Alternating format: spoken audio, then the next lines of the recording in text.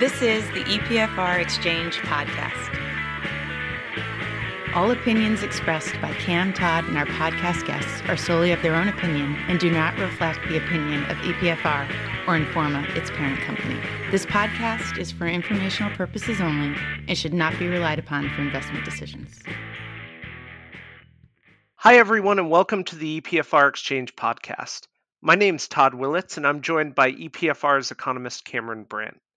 We'll walk you through what our teams were monitoring last week in the data EPFR tracks, as well as what we'll look for in the upcoming week. Cam, good morning. Let's jump right into it. In this holiday season, what is the biggest gift markets could get in the next few weeks leading up to New Year's Day?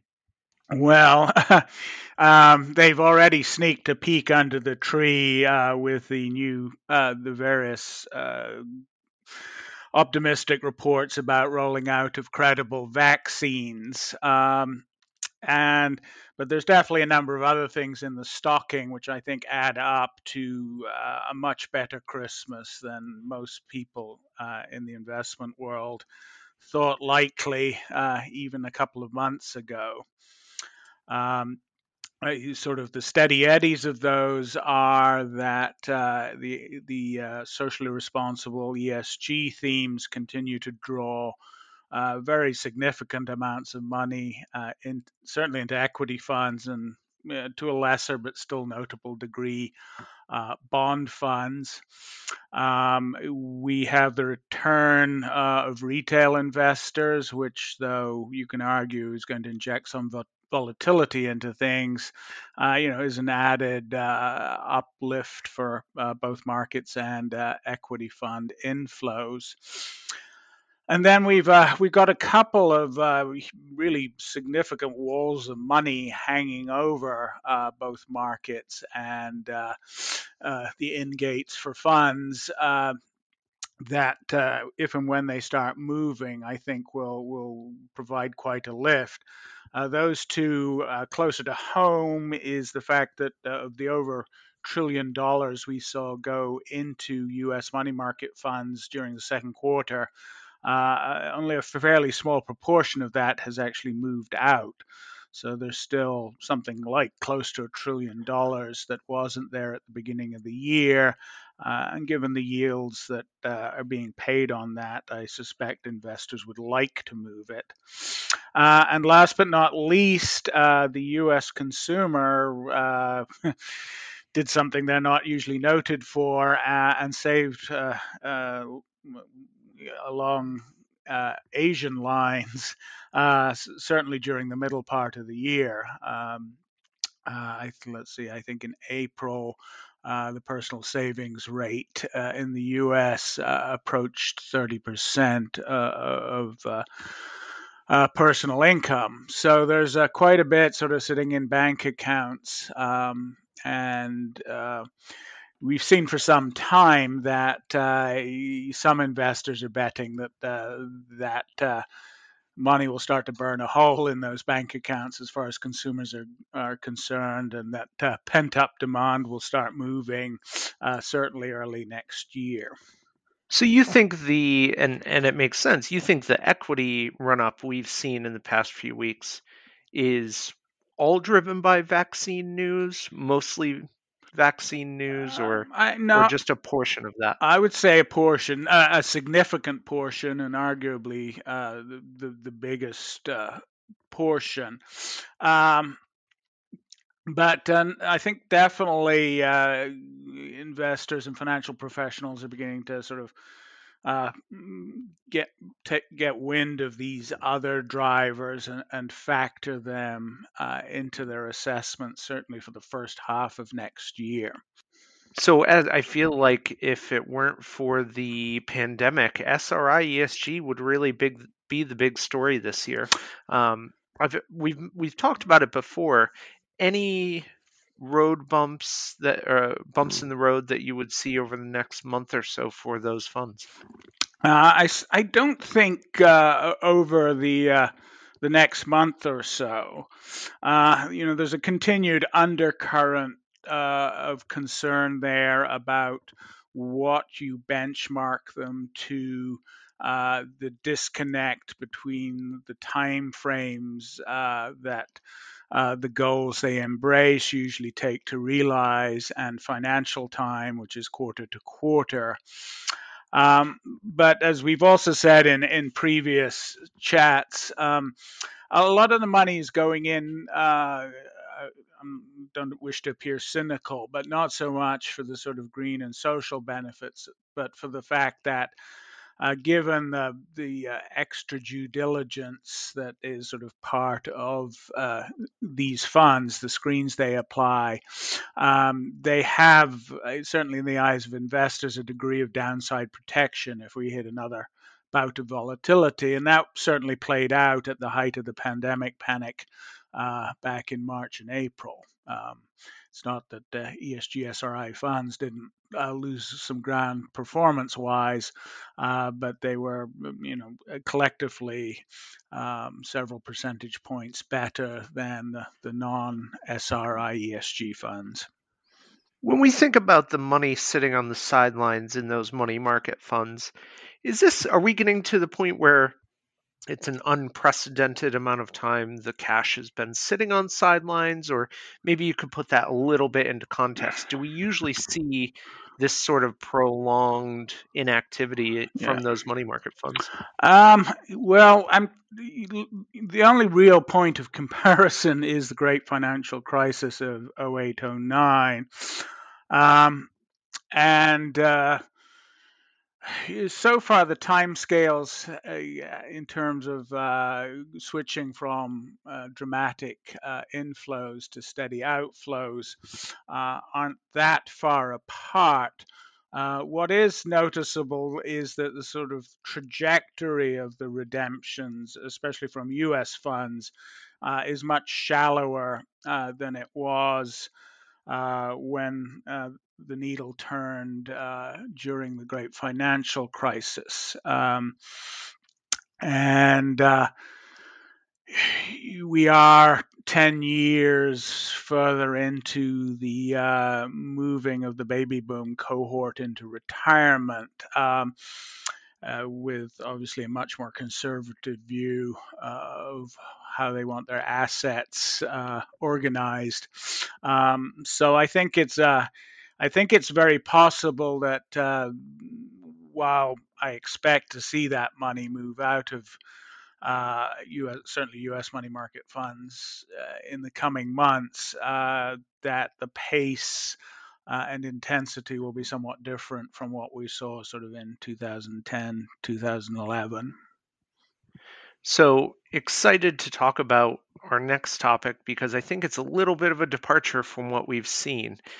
When we talk about the emerging markets, this year it's really been a China story, and perhaps that continues, but it seems like we're seeing a little bit of a blip of activity with Mexico-focused funds. What's the theory behind that activity we're seeing? Yeah, no, and on the face of it, given the administration that's in power there, it seems a little counterintuitive. There are a variety of factors that have prompted investors to take another look at Mexico as the year winds down. And the most important, I think, obviously, is the expectations that the new U.S. administration will be considerably easier to deal with than the outgoing one. But there's also a number of other factors in play. There is the expectation that the Biden administration will be less accommodating to the U.S. shale oil industry, thereby paving the way for some increases in oil prices in the global sense. That's obviously a concern for Mexico, which gets a lot of its certainly public revenue from that source. Longer term, there is an assumption that there will be some lifting of U.S. supply chains out of China over the next few years. And Mexico, with its Maquiladora belt, is a natural beneficiary of that trend, assuming that it materializes. But I think in some form it will. Could you just explain a little bit what that is? Okay, so Cam? yes, sorry. So the Macquarie Belt is the area along the Mexican-U.S. border, which is noted for factories that are sort of doing work for U.S. finished products. The automobile industry has been a big user of that particular system. Where factories in Mexico will do a fair amount of the nuts and bolts work at obviously lower costs, and then ship the vehicles to the U.S. for the sort of final wash and polish. So would you be surprised if we see this continue into 2021? This new interest in Mexico? Yep. No, because there's actually one more element that I didn't mention. Part of the reason Mexico seems fairly counterintuitive is its macroeconomic numbers and its handling of the COVID pandemic have not prompted anyone to break out a champagne bottle. But there is a sort of a feeling that for some emerging markets, and Mexico and Turkey are certainly in this basket, they're going to reach the point where they unorthodox statist policy making is going to sort of risk political turmoil. And indeed, in Turkey, we've already seen the central bank cave in and resist the government pressure to keep interest rates low because international markets are becoming so hostile. And there is a sense that Mexico may actually be an unlikely reform story next year, not because Obrador, the president, wants that, but because he may end up having no other options if he doesn't want the economy to implode on him.